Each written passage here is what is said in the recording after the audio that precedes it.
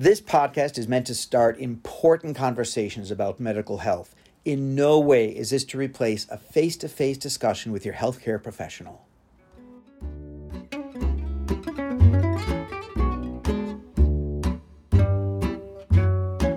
Hello and welcome to How's It Hangin'? This is your host, Paul Nelson. We are recording from sunny and very cold Midtown Manhattan. Thank you so much for joining us. Let's get started today with a question from Harvey, age 41. He starts, I'm so embarrassed that at 41 I am still technically a virgin. I have played around with women a lot, but I have yet to actually have intercourse. It has ruined my life, and I now pretty much avoid dating because the topic of when are we going to have sex is eventually going to come up. Help. The movie The 40-Year-Old Virgin was this hysterical comedy that was a big success, and everyone laughed and laughed about the 40-year-old virgin. The sad fact is there are 40-year-old virgins everywhere walking amongst us, and they suffer incredible humiliation and shame. They're convinced that the entire world is having nonstop ravenous sex, even though I can tell you the whole world is not having nonstop ravenous sex. But from their perspective, they feel more and more like losers, they feel more and more like outcasts, and they feel more and more like they are never going to be able to have a normal life. Now, the first thing I tell these guys is very often they may be exhibiting an underlying anxiety disorder. I encourage guys to start off first by seeking a therapist or a psychiatrist and get evaluated for anxiety. It could be that everyday anxiety is something they live with and they don't realize it is ruining their life. They may need medication or they may just need therapy, but ideally they need both. But the answer to some guy like this is we send them to what we call a partner surrogate, or what you used to call a sexual surrogate. This, don't worry, it is not a hooker. It is not a sex worker. This is a therapist who's willing to work with men and actually touch their body. We work with the fear of, for example, taking your shirt off in front of a woman. What does it feel like? And what if somebody touches you? What if you touch them? A therapist is an amazing resource in this area. Interestingly enough, we also use partner surrogates for men with premature ejaculation. Again, anxiety can cause premature ejaculation, and getting guys into their body, getting them relaxed and focused on play and pleasure is a huge step in accomplishing their goals.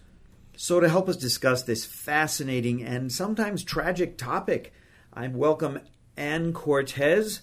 She's one of the most empathetic, kind, caring, compassionate people you will ever hope to meet. So glad to be here today. So right off the top, can you give us, I mean, when I say the word sexual surrogate, even though it's also known, as you said, as partner surrogate, what is that in a nutshell? Very good question. It really came about through the research of Masters and Johnson, which a lot of people have heard of, but if they haven't, their work was sort of heavily occurring in the 1970s, and they cataloged a massive amount of information on sexual responses, sexual relationships, just the natural function of the body, and they're looking at sexual dysfunction, sexual difficulties, sexual dynamics in relationships. They came to feel that there were some times where it was almost like you needed to go back and sort of learn how to crawl, so to speak. And that many times sexual distress, sexual difficulty, sexual dysfunction arises from people becoming very goal-oriented. Oh, sure. We talk about this a lot. They're performing. Yes. They're not playing. Yes. Right? Yes. And they use the word spectatoring, which I love. Okay, they're spectating themselves. Yes. Yeah. And Masters and Johnson coined that phrase, I think. I've never seen it anywhere else before them.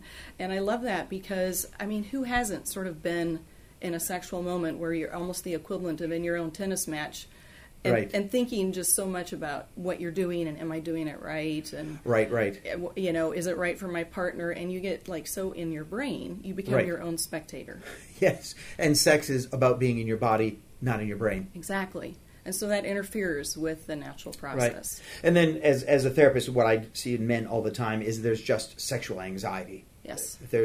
People have anxiety disorders in life in general, but they can have specific anxieties just about having sex. Am I doing it right? We've been taught for men, they seek approval, they seek validation, they seek their validation of their manhood and their masculinity is through their rock hard, perfectly functioning penis. Yes. And if it, God forbid, it ever goes south, they're no longer a real man. They're no longer, they're not part of the man club. Yes, yes. And women suffer from the same thing. A lot of times women need that longer buildup, and a lot of times their desire and their whole turn on is occurring right then and there. They don't necessarily have that coming into it sometimes, right, like men do.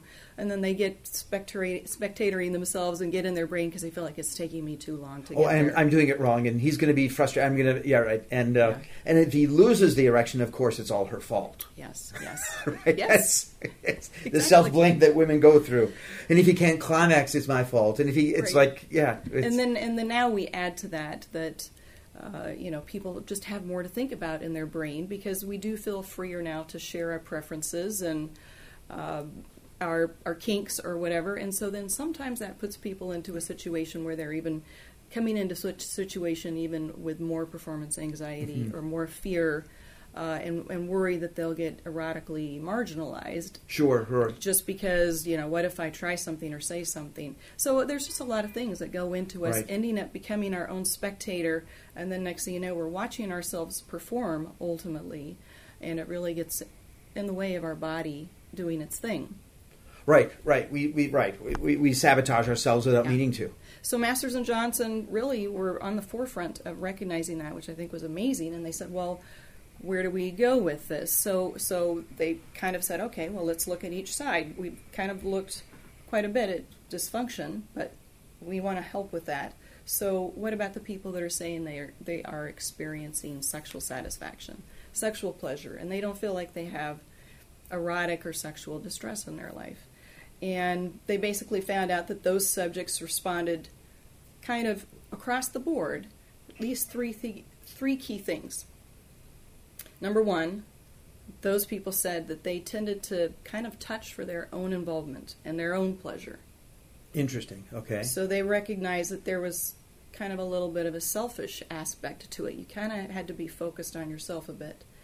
The second thing that the people who were happy with their sexual pleasure defined was that they would really focus on sensations rather than trying to focus on arousing their partner. Oh, sure. Okay. Which is interesting. And then they would use that focus on sensation to redirect their attention when they would start to become a spectator on themselves or start to have anxiety or have their mind wander or think about work or right. the kids or whatever.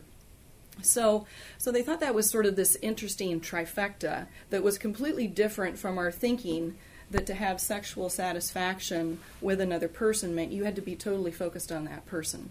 Yes, I do hear that. And a side note, I hear guys in our culture are trained, and I had a young 35-year-old who was so convinced that he would not be able to please a woman, and he kept using that phrase again and again. I no one with my penis will be able to please a woman. I'm like, I was so struck with that he was stuck with his idea that he had to please the woman, as if she was not involved in it, like he was some subservient. Yes. It wasn't a co-equal, it wasn't just playing, it was like, I have to perform for you. Yes. And so that idea that, we're stuck in that idea that, it's about my partner. Right. And that element, there is an element, you're right, of healthy selfishness. Yeah. And they realize that, clearly we need to be good giving and game. Right, exactly. That's important. But it's okay to enjoy to be a good receiver. Exactly. But the way this all panned out for them in their, monitoring of couples and people in different situations and gathering all this data and all this surveys that to this day is an amazing body of work, right? Was that they said, okay, we think that there is something here where perhaps we need to go back to the beginning. Mm-hmm. And so they called it sensate focus therapy. Right. And there was kind of a phase 1 and a phase 2. In phase 1 was to sort of focus on this, you need to learn how to be focused on your own sensations. Mm-hmm. Because if you're focused on your own sensations, it's really difficult to be distracted with other things.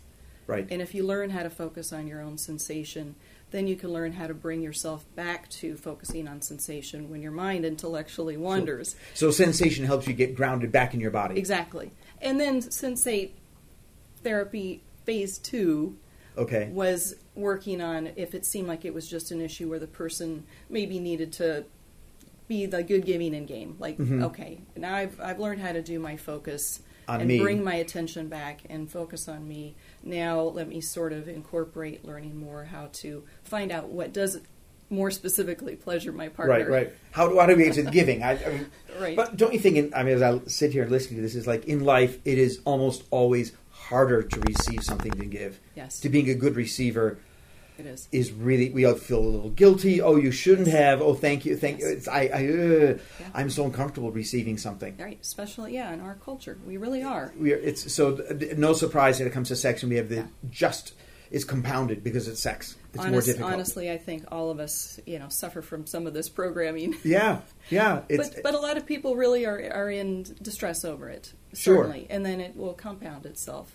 And so Masters and Johnson kind of took it a step further and said, okay, how can we help couples maybe to do these steps themselves? And they did work couples through it. And then they discovered that, there's some people who aren't married, they don't have a partner, or maybe for whatever reason their partner just isn't there yet and doesn't feel capable to go through this with them, but is willing for the one partner to sort of work through it. And so then they started saying, well, maybe we need to find a partner for this person who's partnerless. Yeah. So that is fascinating. So kind of like if you were to go decide that you wanted to take up boxing, right? I need someone to spar with. Yeah. And you need a boxing partner. Or ballroom dancing or anything. Exactly. You need a boxing partner who's hopefully not going to hurt you too badly. You're right. And going to kind of spar and, work with you on this. Yeah. But that's a good point. Won't hurt me too. They won't hurt me, and they won't let me hurt them. Right. So it's a safe container, in other words. So boxing might be kind of a weird analogy for something that is sensation and sensual. Yeah, but sex, there's the fear of hurting each other, getting hurt yourself emotionally. It's like, if I do something with her and I'm not good at it, she's going to make fun of me. Exactly. So that's a really good, someone I trust. Yeah. They know I'm a beginner, they're a teacher. Yeah, exactly. And I think probably a lot of the world is seeking that with different types of sex workers. And many of them do sort of provide that interaction. Sure. But Masters and Johnson tried to do it in a way that was just sort of very like, okay, we've definitely got the research to back this up. We can see that it works. Right. And they were just really just being incredibly scientific about it, but it's so interesting that it was, at the time, just so, off the charts in terms of people had not seen anything like it, and people really, they suffered a lot of criticism and so on. But that was where the partner surrogacy came in. And surrogacy a lot of times is a confusing word because people think about it more associated with pregnancy partners, but surrogacy just meaning sort of a substitute partner. A substitute person, yeah. So who would this be for? We just mentioned that the person who had no partner, right? Yeah. So the person right now walking the streets of New York City who would benefit from this, is there a demographic or is there a profile of this person that you would say the average person who needs a surrogate is what? It can be a pretty wide range, but if you were to start at the top, the sort of the most common and probably in many ways sort of the most helpful or appropriate, are people who've had some type of really severe prolonged erectile dysfunction that is really sort of being exacerbated with their dating process or their partner process. I hear this all the time. I hear even with someone in a long-term relationship, they stop touching because if I touch this person, it reminds me that I can't get an erection. So why start something I can't finish? Therefore, if I don't touch, I'm not reminded that I'm in pain. There, I just won't touch. And then you so the person who has no partner, it's even more complicated because they're not about to put themselves out there in a dating profile because they're like, why would I start anything? I can't. Or they do put themselves out there and then they have a terrible experience and it's devastating. And speaking as a therapist, that is just becomes a trauma, a repeated trauma. It does. which is just... And it really starts to become like PTSD. It does. Their response would be PTSD. We all know that now. Yes. Repeated traumatization will result in... And some of them stay in the relationship and ultimately end up suffering from prolonged emotional abuse. Yeah. Because they have a partner who is very frustrated and just doesn't know how to work through it. Yeah. But sometimes they have partners who just feel uncomfortable working through it. So sometimes it's a situation where the spouse or the partner says, I'm totally into you working through this, but I'm kind of doing my own therapy first, and like it just feels so awkward for us to interact on a physical or sensual level right now that I don't really want to go there, but working with our therapist and so on, I'm willing for you to go work with a different boxing partner. Right. Different boxing partner. That is fascinating. So that's probably a very common one. Another one, certainly in certain parts of the world and here in the country, are people who really have, how do I say it, from a religious background. Sure. Really, sexually repressed have been background. really so repressed, and then tried to get married, and then are suddenly told, now you're supposed to have all this sex and have lots of kids. And it doesn't, the train doesn't switch tracks always that easily. They were taught that sex was scary and dangerous, and don't, and suddenly that's now on. It's like, I'm supposed to be aroused by this person in bed with me? Right. Yeah. And I interesting on a side note, I work with a lot of young men in the Hasidic population. Yes. And they aren't even allowed to talk to girls. Right. And so they didn't even meet their wife until their wedding day, or maybe a week before their wedding day, and suddenly they're in bed with them, and they don't even know... Talk about pressure. They don't even know what arousal is. What am I supposed to do? What am I supposed to feel? And I'm supposed to be, we're supposed to make a baby. And they're checking the sheets in the morning for blood. I mean, this is... It's intense. It's intense. And thankfully, sometimes it just happens... in the moment, and works out okay in the end. But it doesn't work out just perfectly, naturally, spontaneously for everybody. For everybody, I can't. And listening to that whole, I'm like, I can't imagine it works out for a majority of people. Right. Yeah, and so in that scenario, men, but also women who come from the same background can really struggle. Women really, probably even more so sometimes than men, are really taught that sex is transgressive and it's only for procreation, and can struggle with that. Oh, yeah.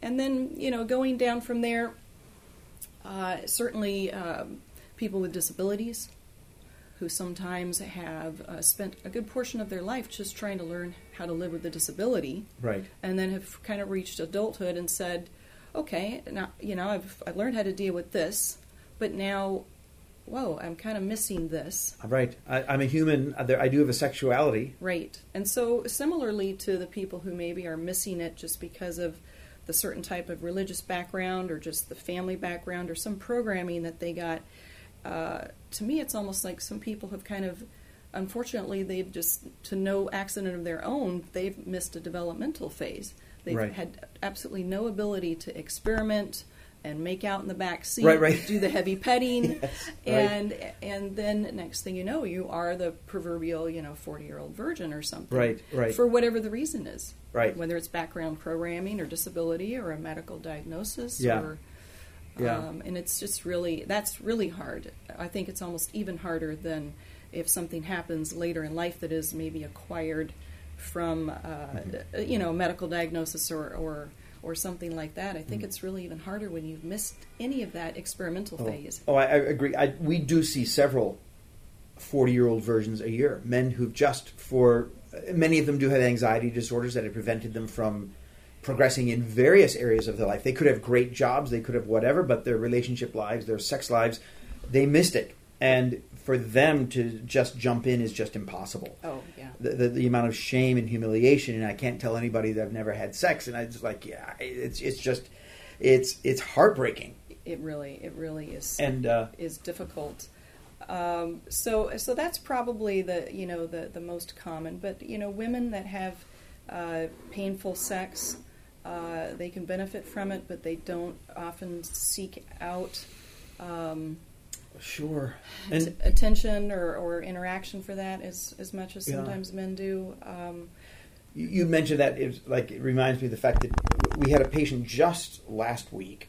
He came to us for ED, and he probably did have some erectile But we had him on penile injections. He was getting great erections, and they still weren't able to have intercourse. And they'd been married for 3 years and had never yet had intercourse.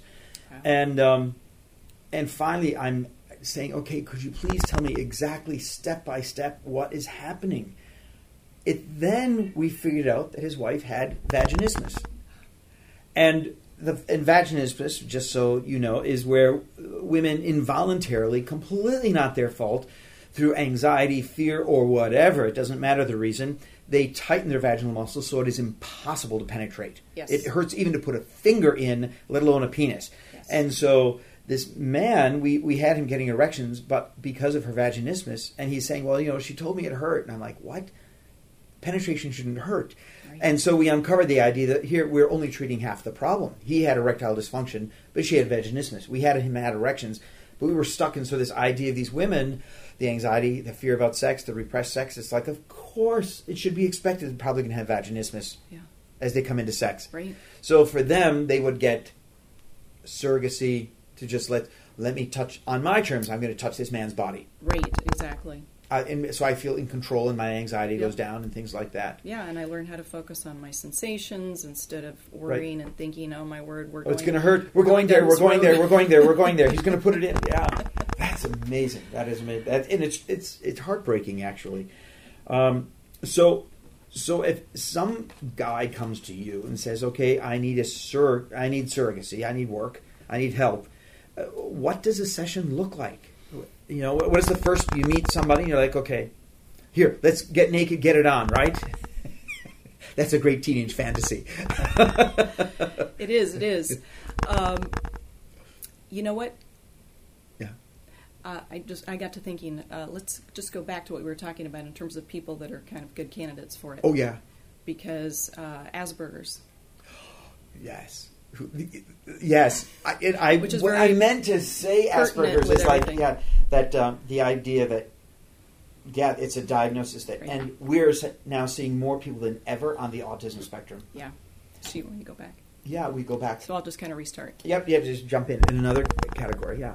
So I think another category that is really interesting that there has not been a lot of data on yet or research, but some of the researchers and practitioners are following it, is also working with people who reported some amount of sensual distress or feeling that they have dysfunction, who also have Asperger's. Mm-hmm. And, just feel like I really have a hard time connecting.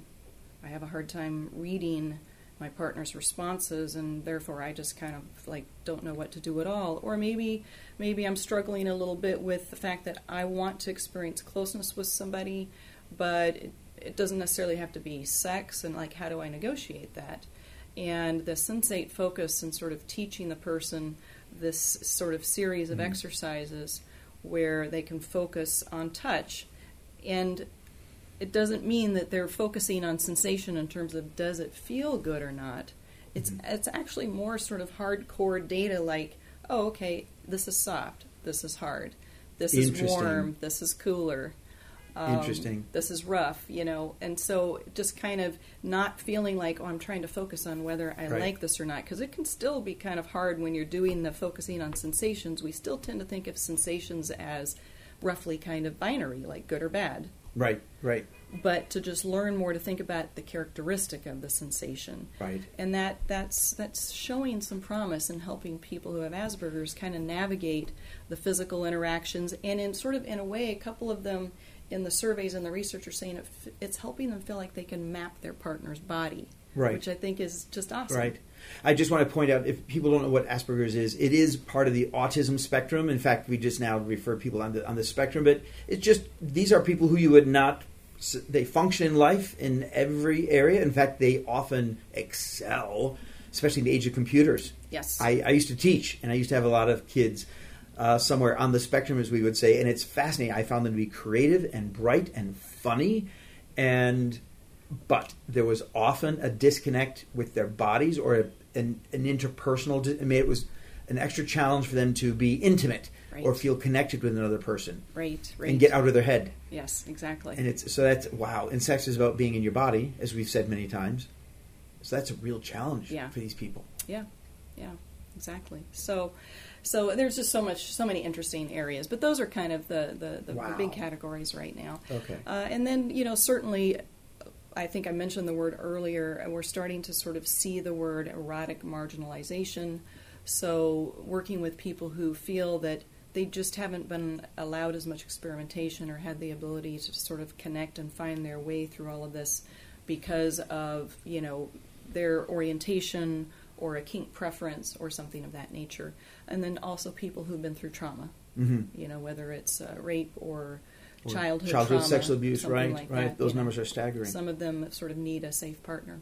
Right. So they can feel this person is a safe, trust, Right. relax, and get out of their head and get out of the fear, the trauma response of freeze or whatever. Exactly.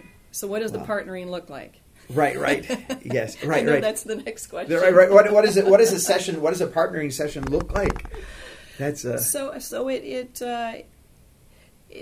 it occurs in different forms. I'm sure in different areas depending on the availability in the area of therapists and clinics and sex therapists, and you're very fortunate where you are here that you have a lot of resources for people to really kind of get directed in helpful ways, and a lot of places don't have those resources. So some people find a partner surrogate searching online. There is a professional association, and Paul will provide that information later on. But in my situation, I work solely in conjunction with therapists, typically sex therapists, and they refer or suggest that the person might benefit from my services, and then there's an initial history intake that I do, and there's just kind of a sharing, an open sharing that's, no pressure and no obligation, and then I decide if I think that I agree and that I think that I would really have something to offer to their team approach, and then I accept them as a client, and I speak periodically with the therapist. And it depends on the case. Many times a lot of it is still in a way talk therapy, but sometimes people feel like they can talk to a surrogate partner in a different way than they would talk to their therapist. Or sometimes they're a very different setting, right? or sometimes it's a therapist. Sometimes they'll say, well, I've been seeing this therapist for 15 years. And I love her dearly, but now she's almost like an aunt to me. And so I feel like I can't tell her some of this stuff, but I want to keep seeing her. So Right. some of it is still, talking and sharing. Some of it I'm participating basically in sort of further education of some of the medical interventions that they might be trying, or that they might be have recently started on, like pills or injections to, Sure. help. Right. They're working on getting the erection. Right. And if they have a great medical team and, therapist team, much of the time they've already gotten that information. Right. But some of them don't have that. Some of them are working only with their primary care doctor Oh, yes. and a therapist. Yeah. And so there's room there to help them also understand some of the clinical aspects of the pills and the shots and so on. And a lot of times there's just general questions about, women and or their other partners, or Oh, sure. Your place, right. We can ask any sex question yeah, to exactly. you. So it's a safe environment to just ask questions. And then I do try to start them right away on the first phase of the sensate focus therapy. If I've determined that that's really sort of part of their picture, is that they really are suffering from anxiety and performance pressure or trauma, or just this general distress of, oh my God, I can no longer perform, has become such an overwhelming thing that I sit down and I explain. I try to give them, in a nutshell, this is how it works. And the Sensate Step 1 is really, in many ways, about helping to stair-step people through a process of getting them more focused on their sensations, but also to help them deal with the anxiety of having less clothing on, Sure. knowing how to be in somebody's personal space. Oh, wow. Sometimes also during that time, it's sort of an easier time for men to discuss and sort of explore the process of consent. Sure. Wow. Sometimes that's a helpful time they find to discuss that with me and say, how do I negotiate this in a way that's just like not just weird, you know? How can I negotiate consent and be sexual, be sexy? I mean, it's just, it's where we're at these days. It's a big concern. And if you have trouble reading people's bodies, you want to make sure that you're reading the signs correctly. Right, exactly. Right? So for a lot of these guys, that's a huge part of it. Yes. Understanding your partner wants to go further. Yes. But a lot of the, and it can be pulled up online. There are Sensate Therapy guidebooks online, and so if people want to review that for themselves to even kind of know what to expect, there's a whole manual that was written on it. And basically speaking, you try pretty quickly if somebody really needs that level of interaction. Most of the practitioners of it will, at some point in time, either just try to judge if the person really seems like they just sort of need interaction, or if it seems like they really need to start from the beginning, then yes, the person will get disrobed, and then basically there is non-genital, non-breast, non-penis touching that you just explain to them. Basically, you start at the head, you have the person lie on their stomach. You start at the head, and you just gradually work your way down the body to the feet. And it feels awkward as heck. It really does at first. It feels very awkward. It feels very contrived. But as you start doing that, and you're focusing and being reminded to just try to focus on what you're feeling. Right. It's this warm. It gets warmer as you get close to the middle of the body. Then sometimes it starts to get cooler as you approach the periphery of the body. Oh, okay, yeah, this is a hard, bony area. This is a softer thigh area. This is sort of a rough area. This is a soft area, and it does seem totally silly. I realize, but it really is hard to think about anything else when you are thinking about the aspects and the characteristics of what you are feeling. Sure.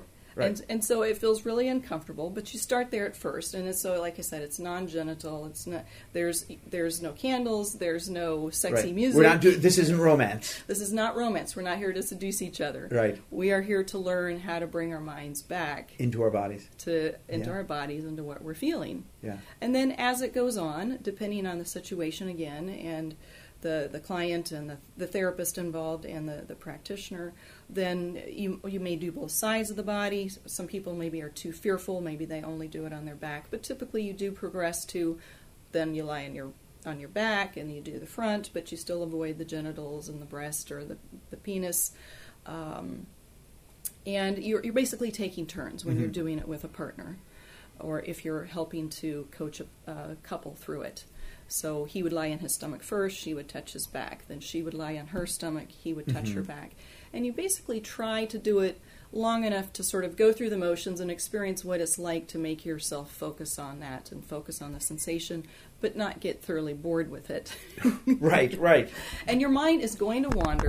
You're going to think about, what I needed to do at work today, and the kids or whatever, or your girlfriend's going to be mad at you because you weren't going out with her tonight or whatever. The mind is going to wander, but as you go through it and go through these steps, you do learn to bring the mind back more quickly, so that it doesn't put you in that spectatoring mode where then next thing you know, the erection goes away, your lubrication for the woman starts to go away because your mind is doing something else, and therefore your body is not free to just do its own natural thing. Right. And then depending again on the situation, the therapist, the client, the practitioner, it can then progress to genital touching, and that's when it's best to have sort of the couple there together. Right. It kind of works the best to have the couple together, but that can be sort of an awkward threshold for people to cross because, like you said, if they already have a partner, a lot of times there is that level of discomfort with that partner that is built up. Right. This is what we've always done, or this time. I've never been able to do this, or it's yes. a lot of inertia. But again, it's not about trying to bring pleasure or seduce the person. And the interesting thing is that in a lot of those situations, the men will become erect and the women will lubricate, and sometimes people have a spontaneous ejaculation or orgasm, kind of from not trying to. Right. Like the anxiety, like, oh, I don't want to come, I don't want to come in that. Right. Well, yeah. Right. And Masters and Johnson fully covered that and said, you know what, if that happens, that's great, because ultimately your body is learning to do its thing. Respond to, yeah. When your brain is disengaged from being this, controller. So, I realize it sounds weird, it sounds totally awkward, and it does feel awkward at first, but that's sort of it in a very rough nutshell. Probably sounds totally unattractive, but it can really, really help to sort of reset the mind. We've definitely seen success with our patients that use surrogacy. I mean, it's a set of skills they learn how to be in their body. It's how do I get embodied. So then, how do you know when someone's done? How do you know when we've reached our this is there. We've accomplished our goals. That's an excellent question, because even though that's kind of it in a nutshell, it's not like you're seeing the person every single time and doing that exact same thing every time. Some people will work with a therapist and a practitioner where they just say, I want to try this, but I need to or want to do it in a very concentrated manner, like over 2 weeks' time. So they might be seen every single day, or they might be seen every other week or something like that. But it's almost like you're in a way, it's almost like flood therapy, where you're sort of exposing the person gradually to things that cause a little bit more anxiety, and causing them to associate that experience eventually with relaxation. Replacing the anxious. Yeah. So in terms of when is it done, when is it we're coming to the end of our treatments. That varies again according to therapists and practitioners. Some believe that it should be an arbitrary amount of time to avoid perhaps transference, falling in love with your over-attachment. Yes. And I think a lot of that can be avoided because it's something that we discuss at the beginning. That especially with something like that where it is a more close setting. Right, well, it is an intimate setting. More intimate setting. Yeah. That there is going to be some attachment. In a way, it almost needs to be there. But that to just expect that that's going to happen, and to know that there's a beginning and an end to it, and it's for a therapeutic reason, and just be very, matter of fact about it. But there are some therapists and practitioners that think it should be an arbitrary amount of time, maybe a couple of weeks, maybe 3 months. There are others that think that it should be based more on the individual their progress, right? And their progress. Yeah. And then, of course, for a lot of people, it also depends on if they have a partner of their own. If they have a partner of their own, we are in general trying to get them back to interacting with their partner. You want to make yourself obsolete as fast as possible. Yes, yeah. You want to get out of the picture right. ASAP. Right. So those all enter into the decision making. So if somebody wanted to learn more about this, would they go to the website ipsa.org? Is that educational, or is that... There is some educational there, and if somebody thinks that, or already knows because of talking to their therapist, that they might be needing somebody like a partner surrogate, that is a website where you can get in touch with them, and they will try to see if there is somebody in your area that they could refer you to. So that can be a great place to start. It can give some more education. If you Google partner surrogacy or sexual surrogacy, you will also find some articles and individual websites on it. And I'm certainly happy to take email inquiries if anybody wants to send me an email inquiry as well. But okay, so if you can cut that. I would, I definitely like. So your email address is Anne Cortez, ANNECORTES at Tutanota. Yes. .com. TUTANOTA. Tutanota.com. Yes. Or you can email us at howsithangingpodcast@gmail.com. And we don't have all the answers, but I promise we will try to get into the answers. How's that? Any last words? This has been really this is fascinating. It's really fascinating. Any last nugget advice? Don't give up. Don't give up, for sure. You deserve a sex life. Don't give up. You deserve a sex life. And I think the other thing that's really valuable about this is that many of us at one point or another will end up with a long-term partner. And it can be hard to keep that heat Sure. and that passion and that new relationship energy going. And that's one of the things that I think I've really learned from Sensate therapy is that it's a way, like you said, to avoid bed death. Yes, as yes. some people call it. Yeah. It's a way to avoid, like, we're sitting on the couch beside each other every night, but we no longer touch, because we do tend to associate touch, and sometimes even just holding hands on the couch is avoided because, it might lead to sex. Oh, yeah, right. I'm not going to start anything I can't start. Yeah, and I think it's really a way that couples can sort of learn that physical contact can really be relaxing. Yes, and in itself, without an end of a penis in a vagina or an orgasm or a penis anyplace, or about genitals, period. Yeah, we kind of lack those skills. We don't Yep. get taught those skills. No, we do not get taught those skills. Well, thank you for being such a good teacher, and thank you for teaching these skills. So this is Paul at How's It Hangin' Podcast. Thank you very much for tuning in. Stay in touch.